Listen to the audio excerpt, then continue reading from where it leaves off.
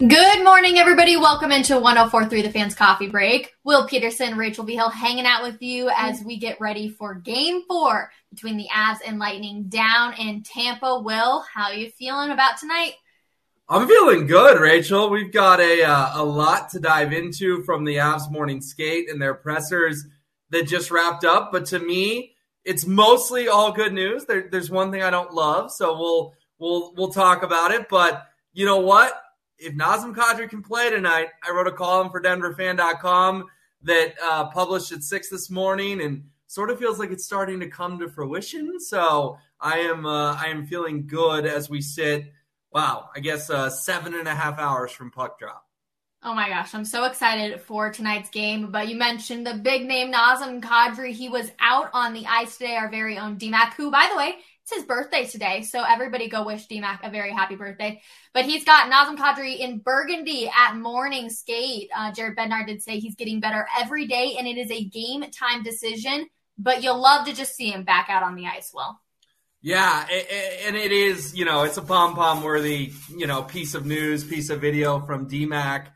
Look, I wrote the column because when he skated yesterday and then Bednar said, he might be an option for us. That was the word Bednar used. I was sort of reading the tea leaves and thinking, I think he's going to play in Game 4. And then today you see him out there with the power play 2 unit in the burgundy sweater. And, of course, Bednar won't commit because we've been doing this, This is our 18th playoff game now. We know Bednar won't commit to anything. That shouldn't shock people that he's not going to go to the microphone in this morning and say, Nazem Kadri's playing. But if you have followed this run, you followed us, it followed everyone on the fan. This is massive news. This could be the spark the Avalanche need. Listen, the tone of my column this morning was let's go back to the Super Bowl 50 Broncos run in Week 17 when Peyton Manning replaced Brock Osweiler when the Broncos were losing to the 4-11 Chargers in the final game of the season. Brock's offense had committed 5 turnovers in that game, and most of them weren't Brock's fault, but it was clear they needed a spark, right? So in comes Peyton, standing ovation. They beat the Chargers. They get the number 1 seed in the AFC. The rest, of course, is history. Peyton never relinquishes the starting QB role, and an all-time great defense led by Von Miller beats the Steelers, beats the Patriots, beats the Panthers. The Broncos win the Super Bowl. I want to be clear. Nazem Kadri is not Peyton Manning, but the spark of Peyton Manning sort of got the Broncos over the hump and elevated the play of everyone around him. Could the spark of Nazem Kadri make the Avalanche sort of wake back up tonight and play a much different game than we saw in Game 3? Absolutely. He was not supposed to return these playoffs. He broke his thumb. He had surgery. The reports were he was out for the postseason. And now Nazem Kadri is on the verge of playing in Game 4. Rachel, he's been a motivating factor for them in these playoffs already. We all remember the drivel and ridiculous, abhorrent, racist threats he went through in St. Louis. And what did he do? He went and got a hat trick. And the Avs rallied around him. And then Game 5 at Ball Arena, there was hundreds, if not thousands, of signs supporting Kadri. And he got a hero's welcome returning to Denver.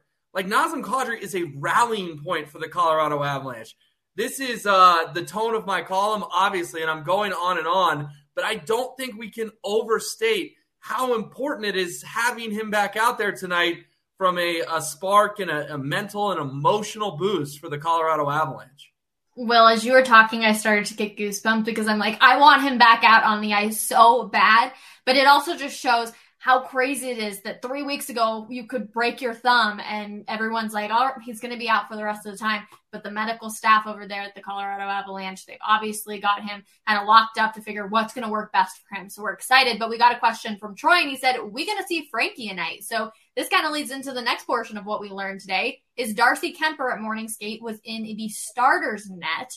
So most likely it's going to be Darcy to start this game. Now, that doesn't mean that if things go south, that we might not see Frankie. We're obviously hoping that doesn't happen, but you never know. We've obviously seen him switch around different players.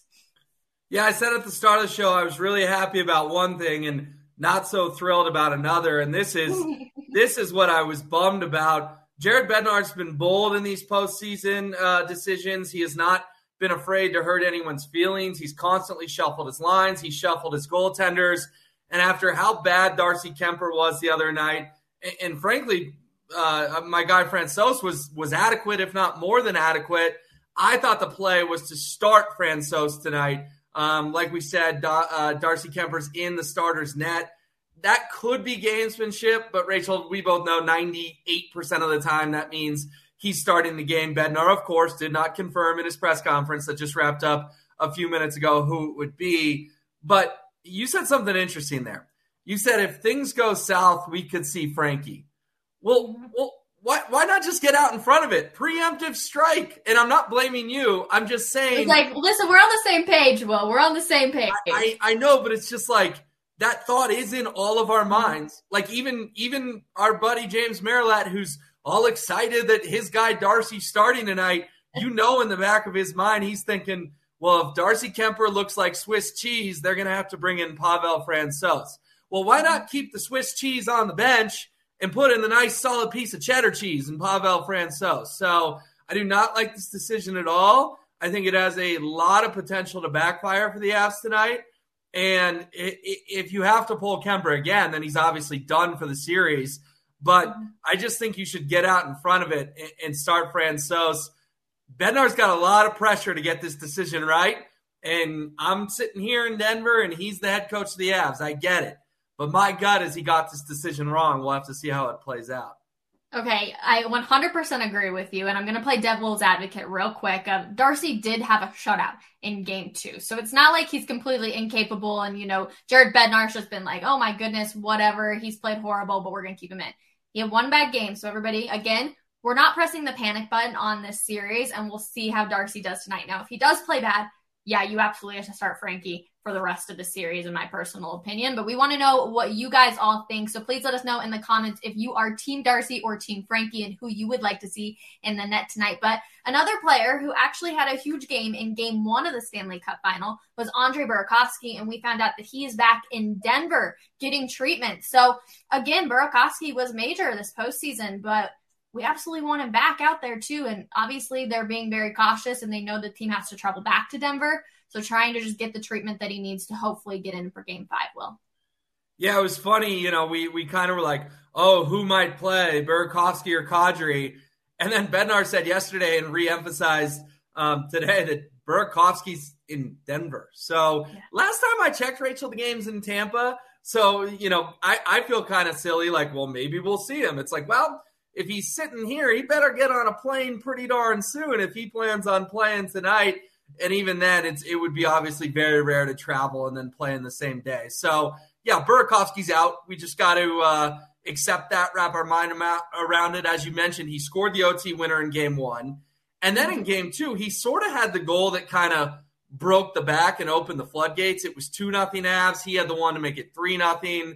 And that's when we could all sort of exhale and say, okay, they're going to win this one in a laugher. And, of course, they did. They won it 7-0. So Burakovsky, 2 massive goals so far in this Stanley Cup final. And then the first game he missed, the offense looked kind of lost. I mean, that was their worst performance since game 2, round 2 against the Blues. That was a long time ago. A game they lost 4-1, and then they lose game 3 of the Cup final 6-2. They only scored 2 goals, and they were both from Gabe Landeskog. Great player, but when only one guy on your entire roster finds the back of the net, that's concerning. And it was because it was what I was talking about with Kadri. You sort of had to move everyone up, right? Like JT Compher has been best in these playoffs on the third line, where he can sort of play 10 to 12 minutes a game and surprise you with a goal here and there. When he's got to play on your second line and you're asking him to play 17, 18, 19 minutes, he had 3 great chances, Rachel. He went 0 for 3, right? Like he pulled a Chris Bryant at the plate or a Ryan McMahon. He was 0 for 3. He had the 2 empties on Vasilevsky where, yes, they were great saves, but he also shot him to the middle of the net rather than finding a corner. And then he had sort of the breakaway coming in, too, where Vasilevsky stoned him. And Ray Ferraro, the color commentator on the ESPN broadcast, is like, JT Compher is going to lose sleep over this. That's a long-winded way of me saying if JT Compher could just be in his role because Burakovsky and Kadri were playing, we wouldn't have to over-ask everyone to move up a line. The good news is if you get Kadri back tonight, You can put him on the second line with Lehkonen and probably, Rantanen, and then keep Landeskog, McKinnon, and Nichushkin on the first line, and then a guy like Comfort can go back to the third line. So bummer about Burakovsky for sure, but I just thought they really missed both guys in Game 3. At least if you get Kadri back, heck, you scored 7 goals without him in Game 2. Maybe you can score 5, 6, 7 without Burakovsky tonight with the spark that Kadri provides. Oh, man, I really hope he's getting out on the ice. And obviously we're sending well wishes to Burakovsky. Hopefully we can see him back here in Denver in Game 5. But we're getting lots of comments about the goalie situation, Will, and it's obviously a hot topic. And Gary said, I'm team playing better defense regardless of who is in between the pipes. True. Ken says, so what happens when the backup journeyman goalie craps the bed and gives up 5 goals like backup goalies can do? If the backup was better, he would be the starter. Will, respond. Well, the backup was better in the Western Conference Final against a more dynamic offense. The Tampa Bay Lightning are a much better team than the Oilers, but the Edmonton Oilers have a better offense than the Tampa Bay Lightning. And Francouz, last time I checked, had a shutout in Game 2 and gave up 2 goals in Game 3. He had a great game at home and a great game on the road. He also won Game 4, where I know he didn't play out of his mind, but he did do enough to keep you in it, something Kemper couldn't do in Game 3 against the Lightning. So fair points from everyone. The first point, I believe, was from Gary, and he hit the nail on the head, Gary. You're right. Like, just play better defense. I'm not sitting here saying the Avs played good defense in Game 3. I'm not. Like, that's where I don't want to be misconstrued as it was all Kemper's fault. No, it was Taze's fault. It was Manson's fault. It was McCarr's fault. They had 3 bad turnovers and some plays where they let the Lightning guy dance around him. They're not immune from criticism, too. That said, Darcy Kemper gave up 5 goals in 31 minutes. He plays the whole game. I'm no mathematician, but that's a pace of 10 goals. And Rachel, we talked about it in the postgame show. I thought the odd goals were the soft ones. I thought goals 1, 3, and 5 were soft. And in Game 1, he gave up 3. I also thought the odd goals in that game were soft if you go back and watch them. Goals 1 and 3. That's 5 of the 8 goals he has given up in the Stanley Cup final that, in my opinion, he should have saved. It's not a good percentage. His save percentage is now at .892 for the postseason, which is the 3rd worst among all qualifying goalies in the NHL Stanley Cup playoffs. Something like 26 goalies have seen action in this postseason, and the Avs have the 24 ranked goalie. That shows you how good this offense has been, and that shows you why it's not unreasonable for me to call for Francouz. And last point I'll make on this, Kemper was the better goalie and the starter during the regular season because he deserved to be. So that last comment, if the backup was the starter's the backup. There is a clear line in the sand of when Darcy Kemper's play fell off. And it's when he got a stick shoved in his eye in Nashville. Now, if one of your eyes got a stick shoved in it, you probably wouldn't be as good a goaltender too. So I'm not blaming him, but let's be honest. If that had happened in the regular season, that could have been surgery. That could have been out 2-3 months. But because this is the postseason, he is rushing back. And if they win the cup, Rachel, we may hear stories that Darcy Kemper can't see out of one eye. It's still swollen. It's still swollen, a month and a half later. Clearly that eye isn't right. So none of this is personal against Kemper. It's evaluating what he's done since the eye injury. It's evaluating what Francouz has done. And what have you done for me lately? And lately, Kemper was really bad the other night, and Francouz was pretty good. That's why I would have gone with Pavel Francouz tonight. Will, I love how fired up you are about this. I absolutely love it. But James Marat is also fired up, and he wrote an article for DenverFan.com today discussing about how the Avs have cut corners. Colorado is loaded with talent from Nathan McKinnon to Cale Makar, from Gabriel Landeskog to Mikko Rantanen. Pretty much, he says, this house has gotten, it looks like we're having a little bit of issues with the graphic there, but pretty much that they built a brand new house and they put in aluminum floors in it. Agree or disagree? Yeah, that's his favorite line. He loves the $1 million house with linoleum floors. He's not here to defend himself, so, it actually is a pretty creative line. I will give him that. I see James's point that you have a really good offensive team, high-powered, and you had that in 96, and you had that in 01, and you also had Patrick Waugh in goal. So that made it a nice, complete team. But at the same time, this summer, Joe Sakic had to pay Cale Makar and he had to pay Gabe Landeskog. He couldn't afford to pay Philip Grubauer. Grubauer got big money from the Kraken to go play in Seattle.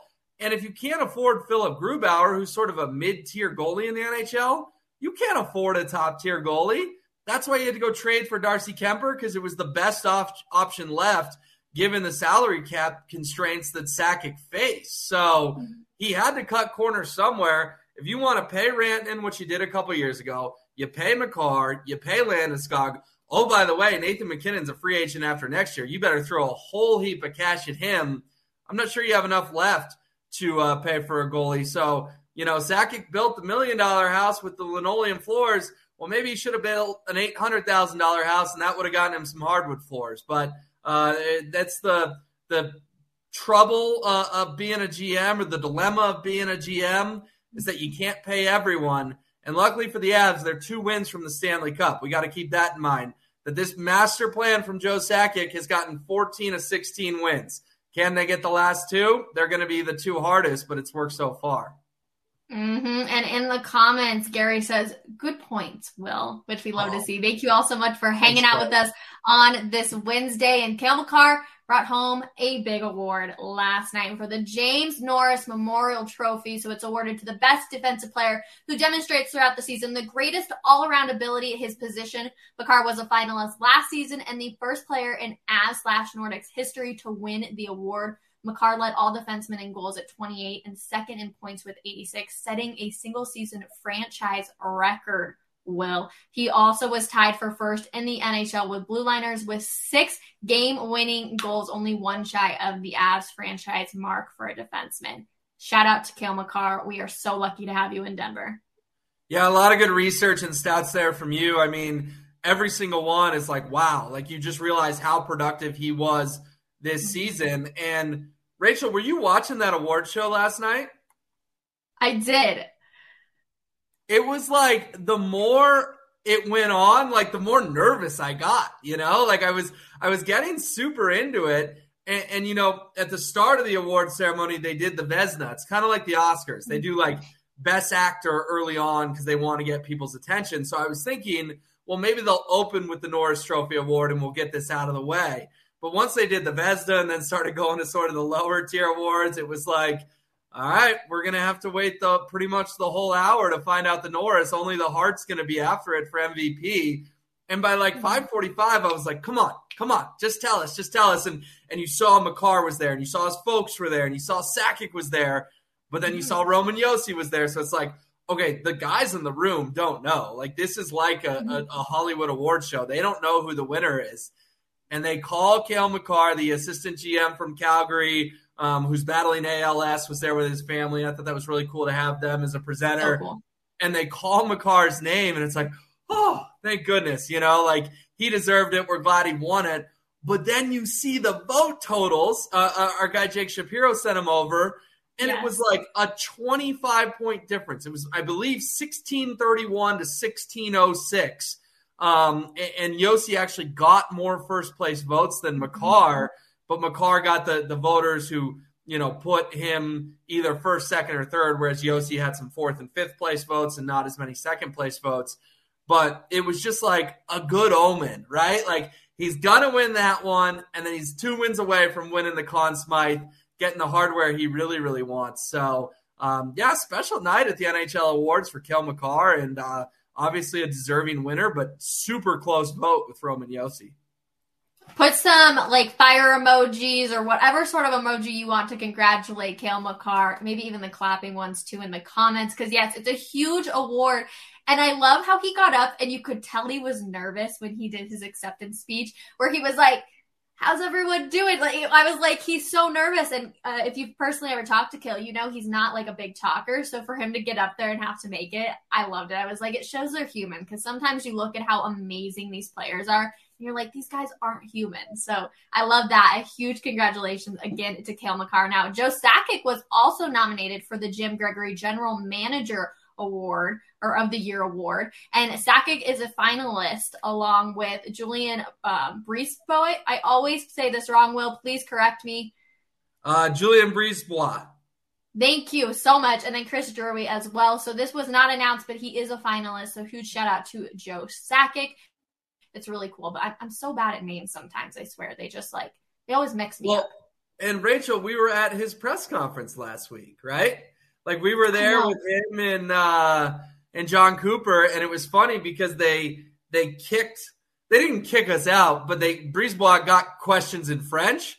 So they told us, they're like, if you don't want to listen to the French portion of the press conference, you can leave. And I was like, it's kind of interesting, but I don't speak French. So I'm going to go ahead and go out and talk to the Lightning players. But yeah, super well-deserved for Super Joe. I mean, obviously he's constructed this roster in a masterful way. And what he did at the trade deadline with Lehkonen and Manson was big as well. So Joe's a deserving candidate. And as our Jake Shapiro pointed out, his former teammate, Chris Drury, on there too. You'll obviously remember Drury and Sakic won a cup together with the Avalanche in 2001. So kind of full circle there. Cool to see. And what do you know? The two GMs playing in the Stanley Cup final, both nominated for the award, certainly makes sense, but also shows you how much the players are important. But the guy creating the players, if you will, or creating the roster with the players, equally as important in the NHL. Okay, so we don't talk a lot of Rockies because I'm not going to lie, not always a bunch of highlights or high moments for this team. And I'm not trying to hate on the Rockies by any means, but sometimes they do give us a lot more laughs than anything else. So they had an error yesterday as they were taking on the Miami Marlins. So go ahead and take a watch and get a laugh out of it.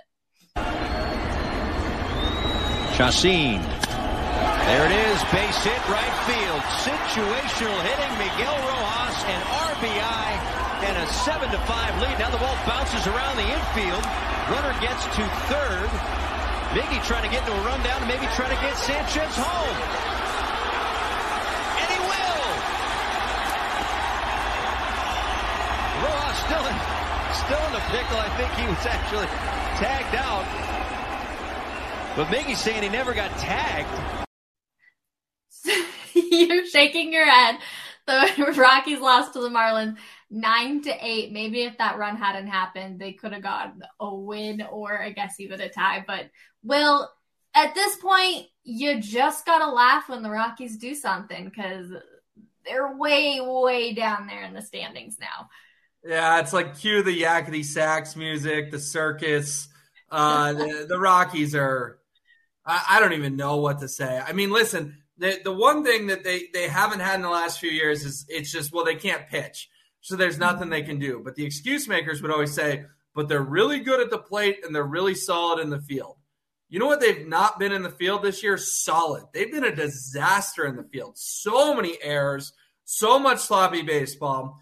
And seriously, on a note of, I guess a serious note, that is the kind of stuff that gets managers fired.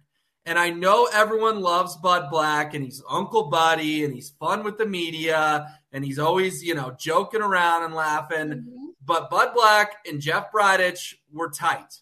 Jeff Bridich hasn't been here anymore for about a year. Bill Schmidt's the new GM.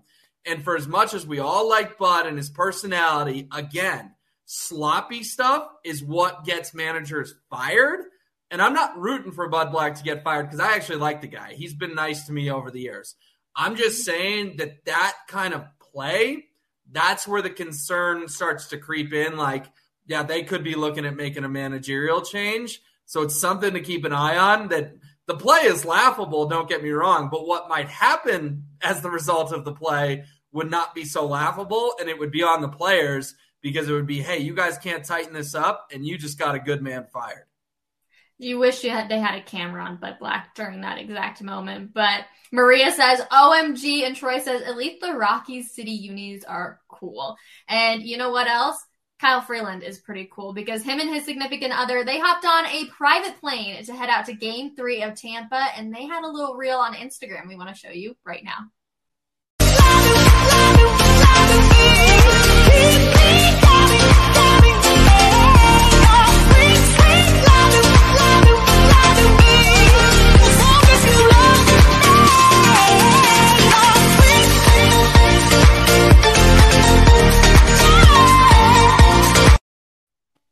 You gotta the music, first of all. I feel like it's so like poppy, but also just really, really fun too. It was cool to see them out to Tampa. It took a private plane, flew out there to see Game 3. Unfortunately, they weren't able to get a win, which was unfortunate, but we're hopeful for Game 4. But tomorrow is also the NBA draft. It's hard to believe that we've already gotten to this point in the summer, gentlemen. Jake Shapiro joins us now. And Jake, hit us with what we need to know going into tomorrow night for the NBA.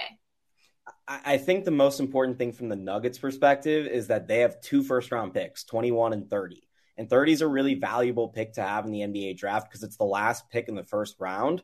And what that means is if you're a first-round pick, you actually get a year more of team control versus the second round. So I think a lot of younger teams that are earlier on in their rebuilds are actually going to try and trade up for that 30th pick, and the Nuggets might end up with a couple more second-round picks out of that selection. But what I'm talking about with all this moving is the Nuggets are very active in trade talks. They might move up in the first round. They might not even select and move both of those picks for a bigger name player that's already established in the NBA. So what I'm expecting for the Nuggets tomorrow is a very, very chaotic 2 to 3 hours where a lot of their offseason is decided. And I think if you are a Nuggets fan or you pay attention to the Nuggets, you're going to get 1 to 2 to maybe even 3 players that are going to be really key for the Nuggets next year at some point in the next 48 hours.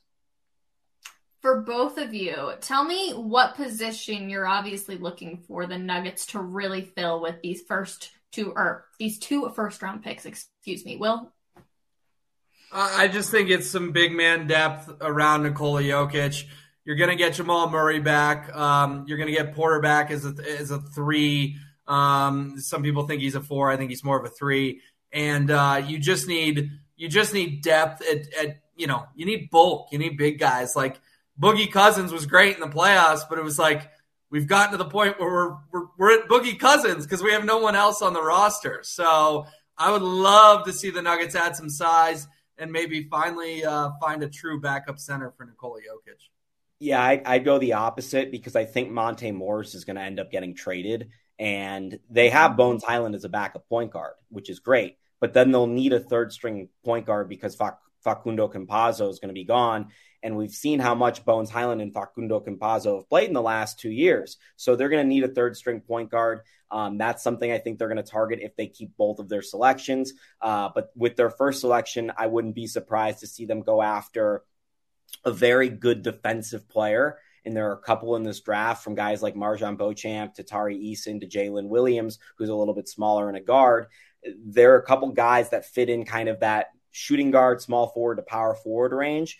And they could use a backup shooting guard. Like, we don't even know who their starting shooting guard is right now with Will Barton. Bones Highland might even slide in and play some shooting guard. So I'd expect the Nuggets to actually trade or sign someone in that position. But as Will mentions, they need a backup center. It might be Boogie Cousins. We kind of expect him to walk. There are a couple guys that I've seen at the Nuggets draft workouts from Christian Coloco to a couple other players that would fill that 7-foot, backup center role. In a perfect world, the Nuggets would have a backup center who could also play power forward with Nikola Jokic on the floor. And we saw this kind of come up last year when James was talking about in the playoffs and Will was talking about in the playoffs. Why don't you play Boogie and Jokic together?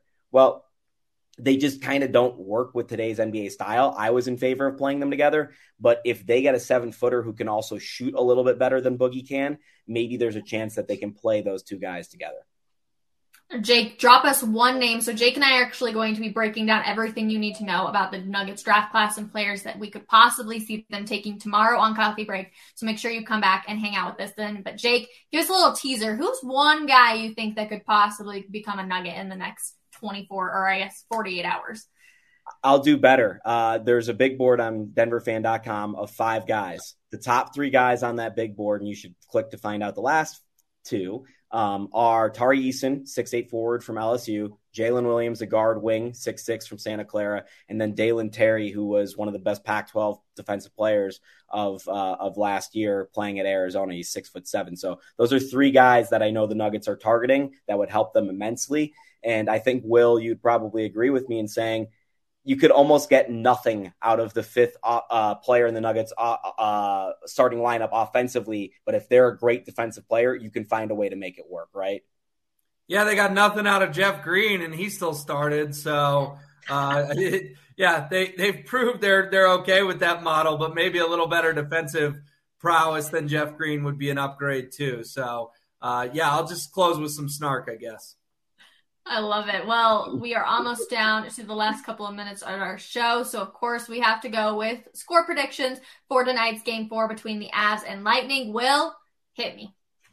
I just think this Kadri thing can't be stated enough how big a deal this is, how big a spark this is going to provide the Avs. Let's not forget, they're 7-1 on the road in the postseason. They've scored 38 goals in 8 games. That's 4.75 road goals per game, and that's including the 2 they scored in Game 8. It's an absurd number. I think they're going to come out and find the back of the net tonight. I think the defense will improve. I think Mr. Swiss Cheese won't, but I'm taking the Avalanche 5-4. Wow. I've got 4-3 Avs. I'm going to say either goalie steps up for the Avs, no matter who it is, has a couple nice saves. I don't know that the Avs are going to get 5 past Vasilevsky again, but 4 seems reasonable. And as Will said, I think Nazem Kadri, even if he can barely shoot and or skate or whatever, the issue really is going to be with Nazem Kadri. Just having that name back in there is going to be a huge boost to them. And I see an Avs win tonight. They've bounced back so well. And I know Will said this on the postgame show too the other night. We've had such a limited sample size of them dealing with resiliency in this postseason. But when they've had to, it's been really well. And I'm going to just trust the recent data and saying, hey, the Avs bounce back tonight. Oh my goodness. Gary says 5-3 Avs. Maria says, let's go Avs. I'm going to take an actually low scoring game, which I feel like I'm going to regret later on, but I'm going to go 3-2 Avs.